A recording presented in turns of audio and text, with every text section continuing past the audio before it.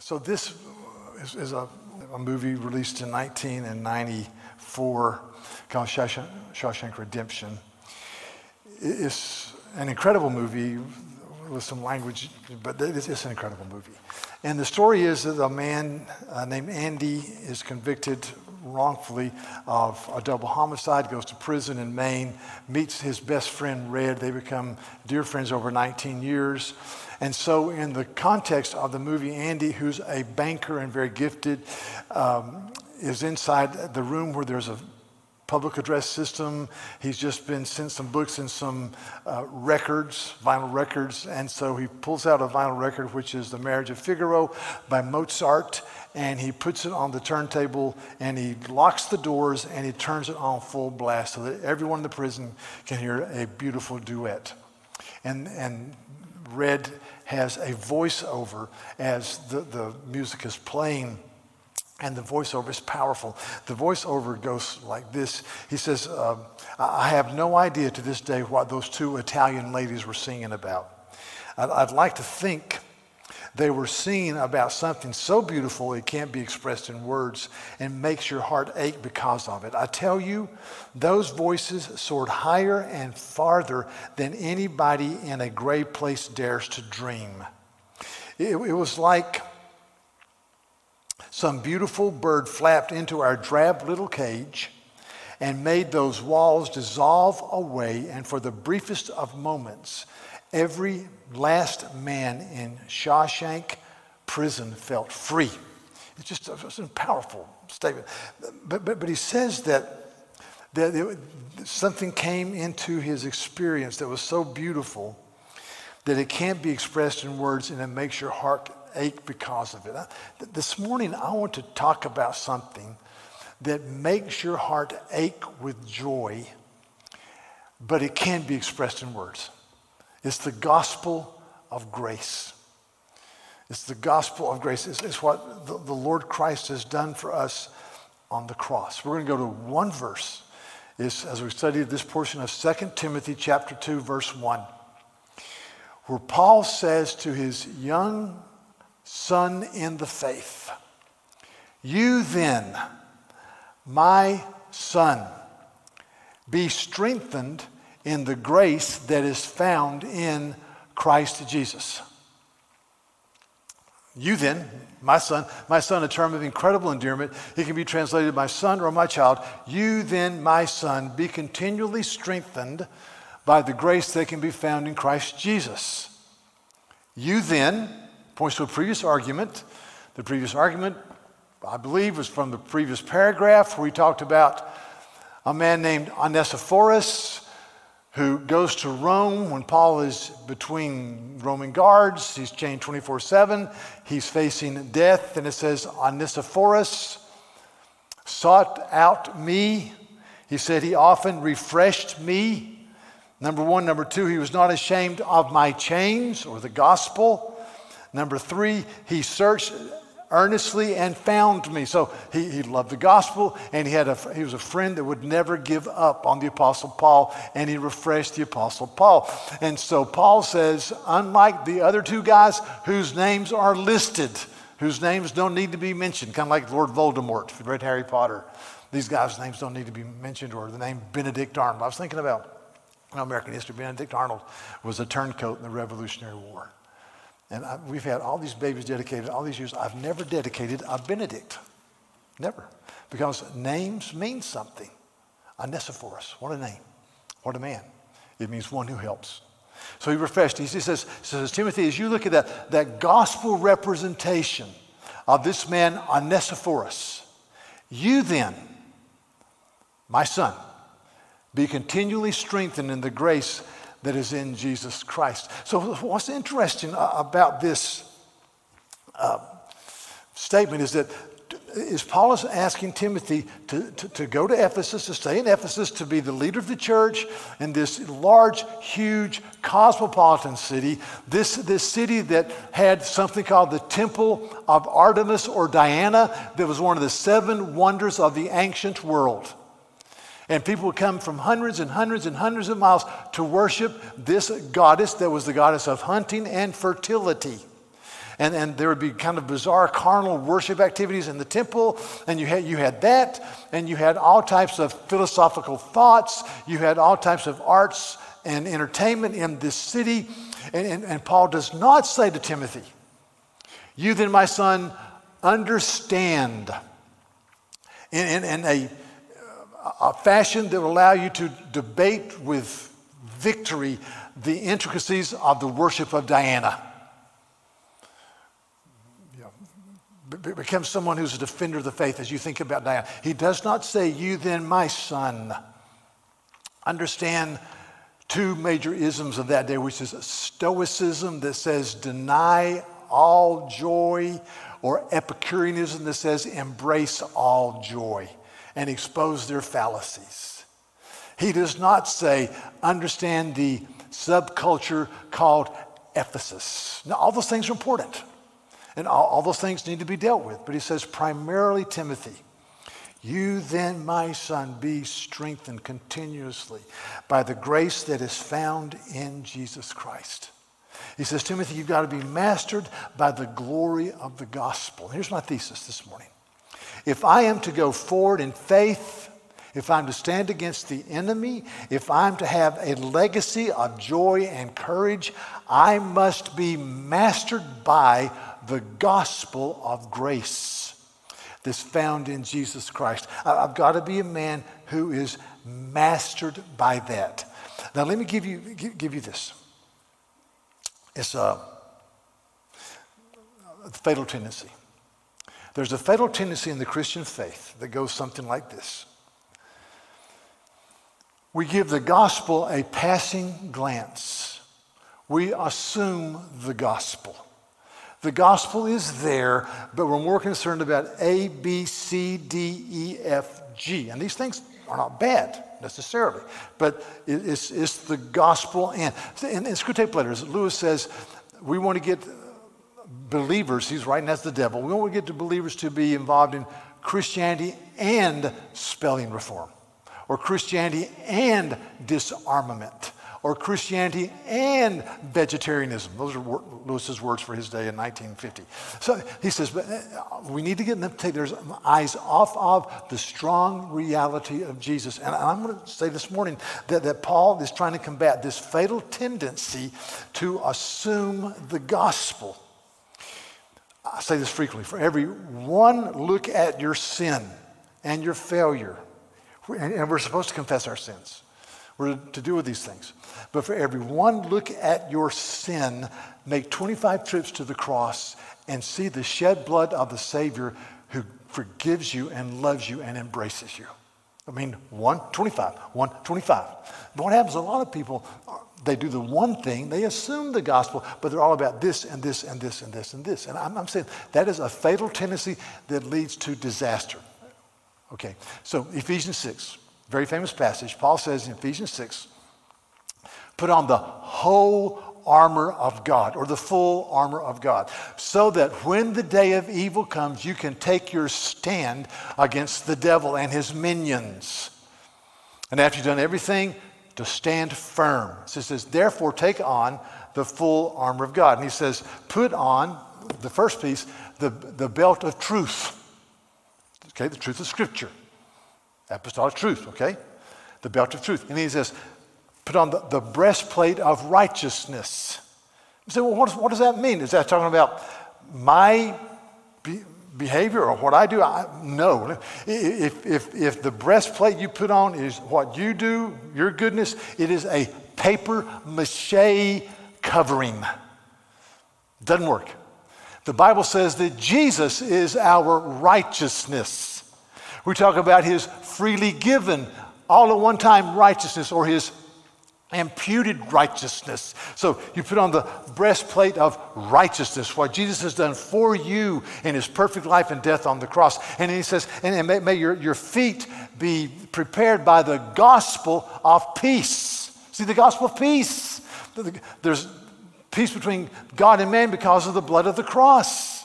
There's peace between groups because Christ has broken down the dividing wall between ethnicities or classes. There's peace in the gospel.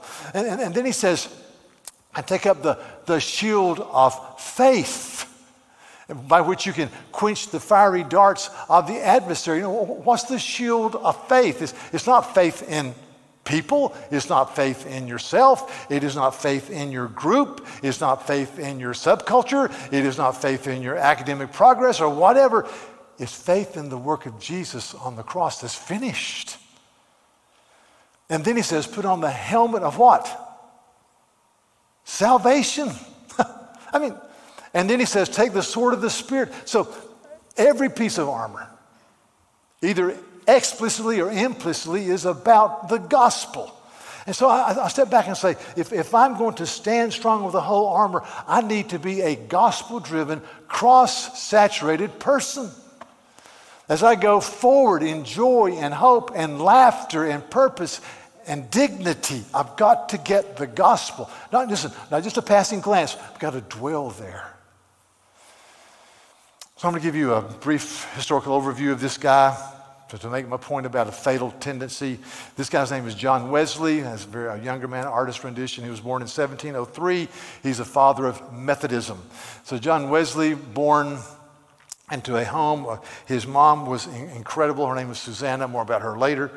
His dad was Samuel, who was he was a pastor, but he didn't provide for his family well. He didn't look. He was kind of a regrettable guy. Had great kids, but he worked 25 years on a commentary on the book of Job. 25 years, never published. 25 years, Job. That's a long time in Job. Anyway, so that's and his wife's Wesley's wife, Mother Susanna, had 19 babies in 19 years. Yeah, I said it. 19 babies, 19 years. Boom, boom, boom, boom, boom. No twins. So she and her husband always had some marital fallout and some issues, but obviously they got together occasionally. 19 babies in 19 years. You don't have to be a real bright to make that deduction. But anyway, so Wesley grew up in this home where he heard the gospel. He goes to Oxford. He was brilliant. His father really withheld buying basic necessities for his 7 daughters to send his 3 boys to Oxford. And Wesley went to Oxford, an honor student, graduated. At Oxford, he started something called the Holy Club. The Holy Club were a group of college students that were very sincere about their faith, and they were methodical about fasting 2 days a week. They were methodical about when they prayed and when they read the Bible. They were methodical about when they went to the prison to visit prisoners and help people that were underprivileged. They were methodical in how they spent their income, and they were called Methodists, which in that day was a term of derision. They were saying, oh, you guys are just Methodists. And they were in the Holy Club. He was known for his holiness, for his commitment to the things of the Lord. So he's at Oxford. He stays there for about 12 years after he graduates or so. He's as an instructor and a tutor and a very bright guy. And then at the age of about 31, 32, he decides that maybe the Lord is leading him to be a missionary in Georgia. And a colony, of course. And so he goes there to work with the Native Americans, but ends up working more with the church. And I'm trying to make this quick, but he goes to Georgia, and Wesley always had some issues with how to relate to women. He really did. I don't know why, but he had 7 sisters. You'd think he'd figure it out.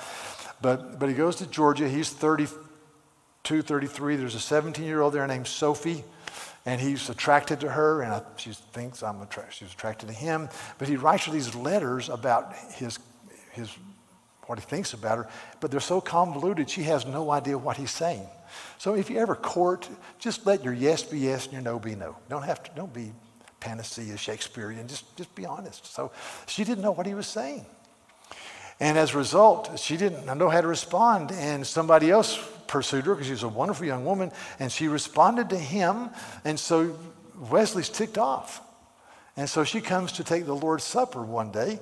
And Wesley, as the pastor, doesn't give her the Lord's Supper. He doesn't give her the Lord's Supper. She reaches out for it and he pulls it back.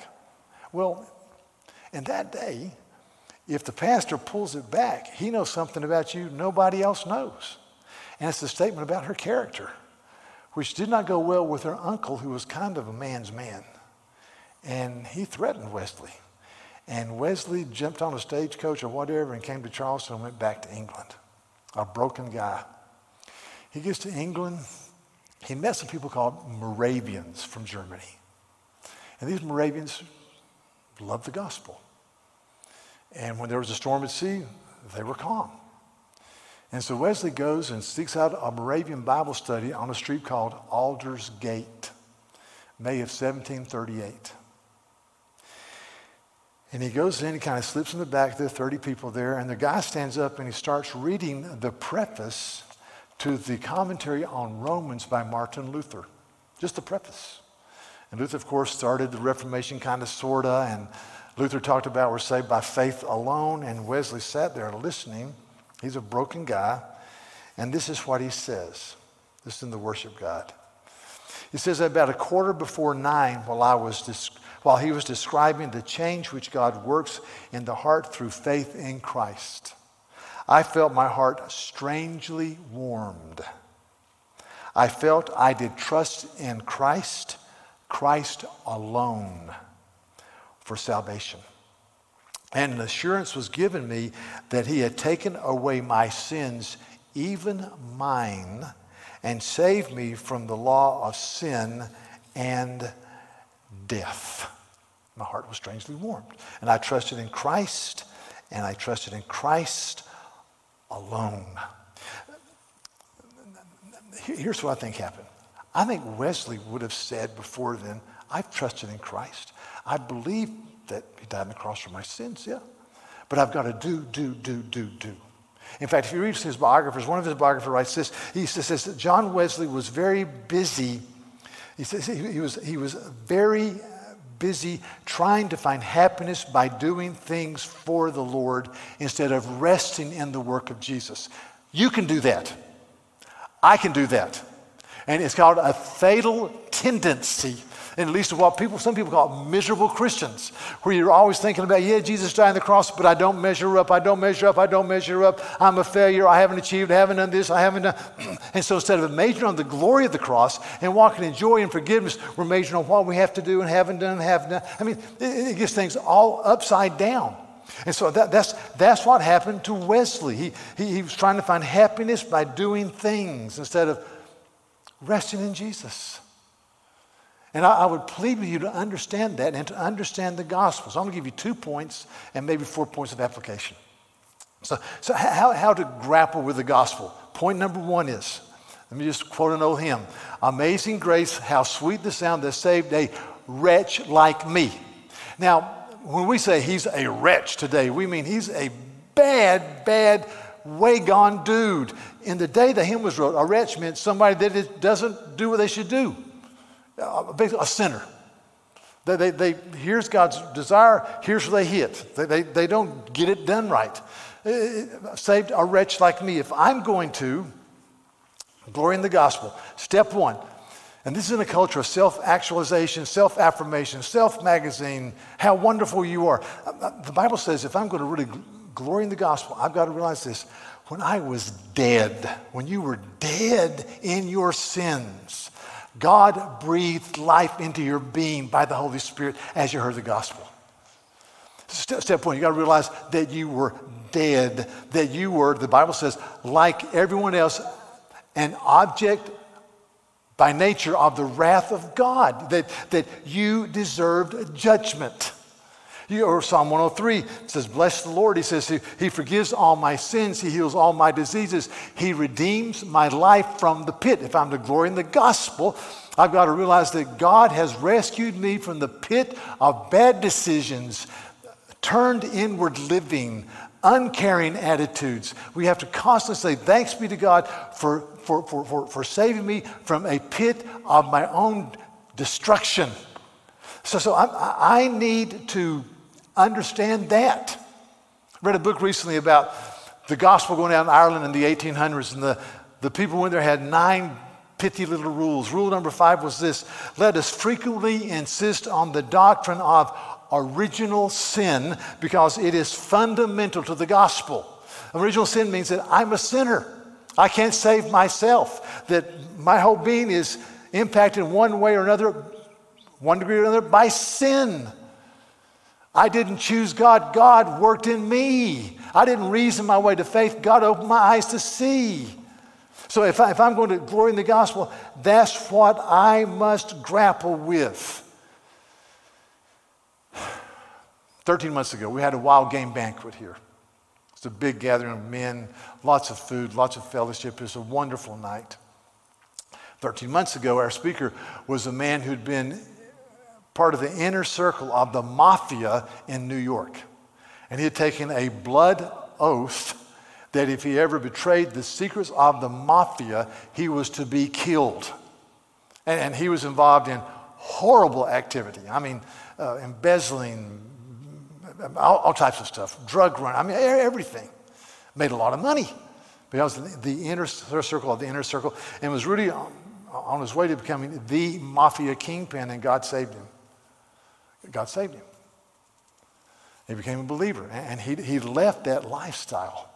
And he was supposed to be killed by the other mafia people, but they didn't. And so he's a trophy of grace. But man, you hear him talk, and it was an incredible night. And it's easy to walk away from statements like that and say, wow, I was raised in a Christian home, and there was a time when I believed, but really I can't remember a time when I didn't trust Jesus. And I can understand why a guy like that really, really, really loves Jesus. And I've never had that. Let me just say, don't ever say that. Don't ever say that. Let me tell you why. Luke chapter 7, Jesus goes to the home of a Pharisee named Simon. And while he's there, a notorious woman who is immoral comes in, and she anoints his feet, which is the most unholy part of a body in those days, his feet with precious ointment, and then she unwraps her hair, and she weeps, and she takes her hair, and she rubs the ointment and the tears in the feet of Jesus. And the aroma filled the house. And the Pharisees that were there were unhinged. What is going on? And one of the Pharisees, Simon, thought, he thought this, says, if he knew who was touching him, he would be totally grossed out. So it's really, read the Gospels, it's kind of tricky to think thoughts in Jesus' presence because he can read minds. So he knew what Simon was saying, was thinking. He said, Simon, let me tell you a story. There's a guy that was owed money. One man owed him 2 months of wages. The other man owed him 20 months of wages. And he forgave both men. Which one do you think is the most thankful? And Simon, being a Pharisee who's working his way into the presence of God, says, well, of course, this guy. This is what Jesus says. He says, do you see this woman? I entered your house and you gave me no water for my feet, but she has wet my feet with her tears and wiped them with her hair. You gave me no kiss, but from the time that I came in, she has not ceased to kiss my feet. You did not anoint my head with oil, which is a sign of welcome, but she has anointed my feet with ointment. And therefore, here's the punchline. I tell you, her sins, which are many, are forgiven. For she loved much, but he who is forgiven loves little. Now, we have totally misunderstood this passage. We say, okay, yeah, he's been forgiven little, loves little. He's been forgiven much, loves much. Jesus is not saying there are degrees of people that have been forgiven because of their bad stuff. I think what he's saying to this Pharisee is get in touch with your heart. Understand that you are by nature an object of wrath. That you deserve judgment in your self-sufficient, hypocritical pride. I say that in part because you go to the Sermon on the Mount and the sixth commandment says, thou shalt not murder. And Jesus says, you've heard it said, you shall not murder. He says, but I tell you that if you look at your brother and you call him a blockhead, you've committed murder in your heart and you've broken the sixth commandment. And everybody goes, wow. Now, blockhead is not a horrible term. If somebody called you blockhead, you go, hey man, whatever, and keep on going.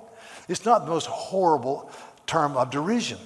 But he says, if you look down on anybody made in the image of God for any reason, you've broken the sixth commandment and you deserve judgment. And people went, you got to be kidding me.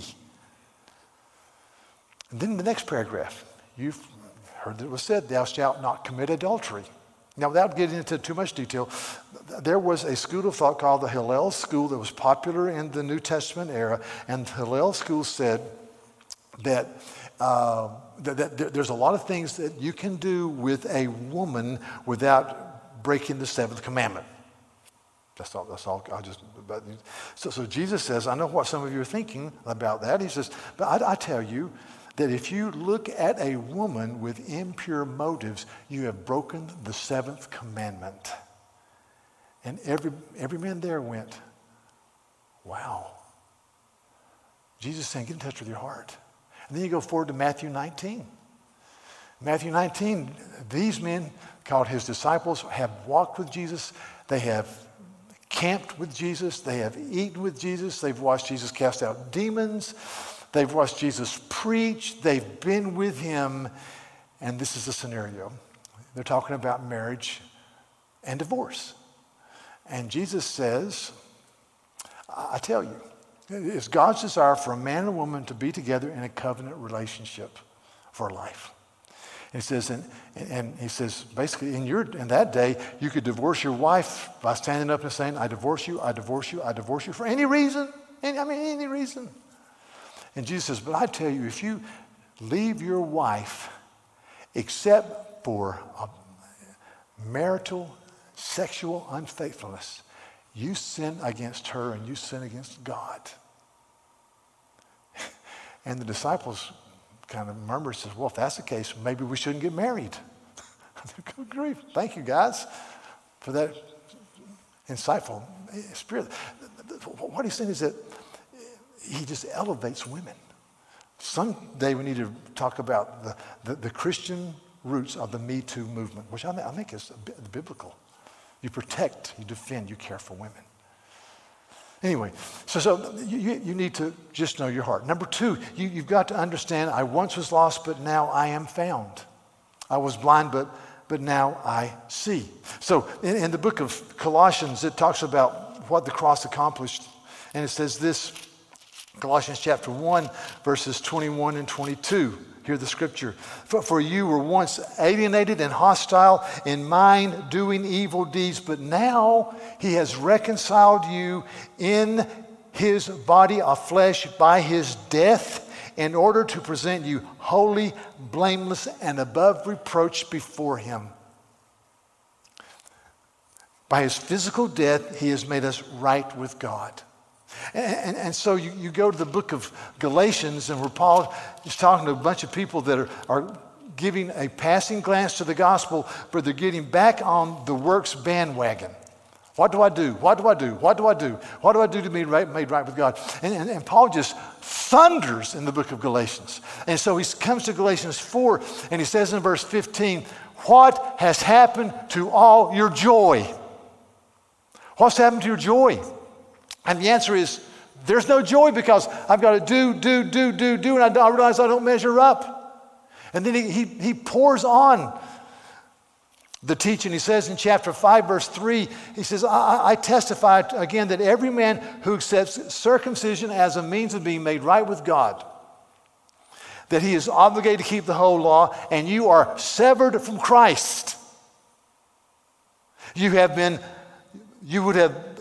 you've would be justified by the law, you have fallen away from grace. He says, if you're in the bandwagon, I've got to do something to be made right, you're severed from Jesus. You're not a follower of Jesus. You don't get the gospel. And so I've got to glory in the gospel. So later in his life, back to Wesley. Wesley is in a pamphlet warfare, which they did in those days with a guy named Dr. Robertson. But Dr. Robertson says this. He says, the immediate, essential, necessary means of uniting one to God are prayer, putting sin to death, and self-denial. So if you want to be made right with God, you got to pray, put sin to death, and deny yourself. And Wesley fires back. No. The immediate, essential, necessary means of reuniting me to God is living faith in that alone. He got it. He got it. It's not a passing glance. It is the full embrace. So let me give you a few application statements. make this pretty quick. Number one, I must every day re-believe the gospel of done. Jesus cried out on the cross. The last thing he said is, it is finished. It's over. It's done. By one sacrifice for sin, he accomplished forgiveness, embrace. The world beats you up, says you're not smart enough, not good looking enough, you haven't attained enough, you haven't done this, you haven't done that. The devil comes along and pours it on. It says he accuses you, he belittles you, he beats you down. But I need to run every day to the gospel of it is finished. I need to preach the gospel to myself every day. It's done. My hope is built on nothing less than Jesus' blood and righteousness. I dare not trust the sweetest frame, but wholly lean on Jesus' name. On Christ, the solid rock I stand. All of the ground is sinking sand. Man, glory in the gospel. Now, number two, I've got to restudy the gospel and major on the wonder of salvation. So, there's nothing wrong with studying apologetics or studying end times or studying cultural content or how to address issues that we face. All those things are good, but the gospel has always got to be central. Always got to major in the greatness and the glory and the goodness of Christ. I love the concept in 1 Peter chapter 1 that says this regarding the gospel. It says that the gospel was to preach the good news to you by the Holy Spirit sent from heaven, things into which angels long to look. And in my mind, I see angels standing on tiptoes like they're trying to peer into maybe a cupboard or something to say, look, that's incredible. Can you believe that? Can you believe the triune God loves him that much? Can you believe he forgives all that? It's just incredible. They long to look at that. They long to understand and see the glory of the gospel. Like Jesus says in Matthew 13, that many righteous men long to see what you see but didn't see it, and to hear what you hear but they did not hear it. I need to constantly restudy the wonder of salvation. Now, quickly. Susanna Wesley, the mother of John, died at age 74. Homeschooled her children and wrote them lengthy letters all of her life instructing them how to live. I commend you biographies about Susanna Wesley. She was a wonderful woman.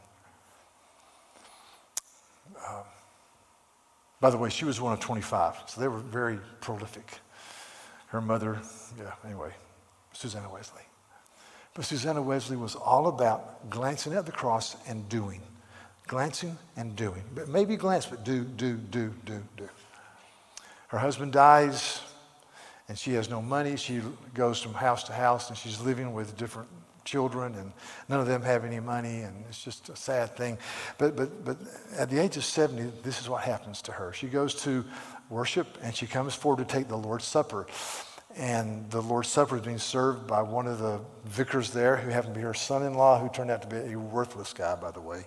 She had wonderful daughters, but they all married poorly. Pray for the people your kids will marry. They married poorly. Anyway, so, except for one out of 7 didn't. But so he comes forward to give the Lord's Supper. This is what she says. She says, as I knelt to receive the Lord's Supper, I heard him say, the blood of our Lord Jesus Christ, which was given for thee, take. She's heard it what? 20,000 times? This is what she says. These words struck me and struck my heart. I knew that God, for the sake of Christ, had forgiven me all my sins. What is that? I mean, what is that? For some reason, at that moment, the gospel wasn't assumed, it became central. Boom. Boom. I mean, that's just, and her children, right, the last 4 years of her life, she lived a happy person.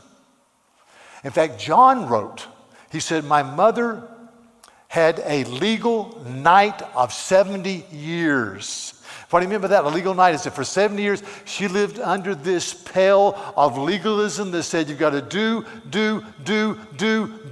and the gospel was assumed.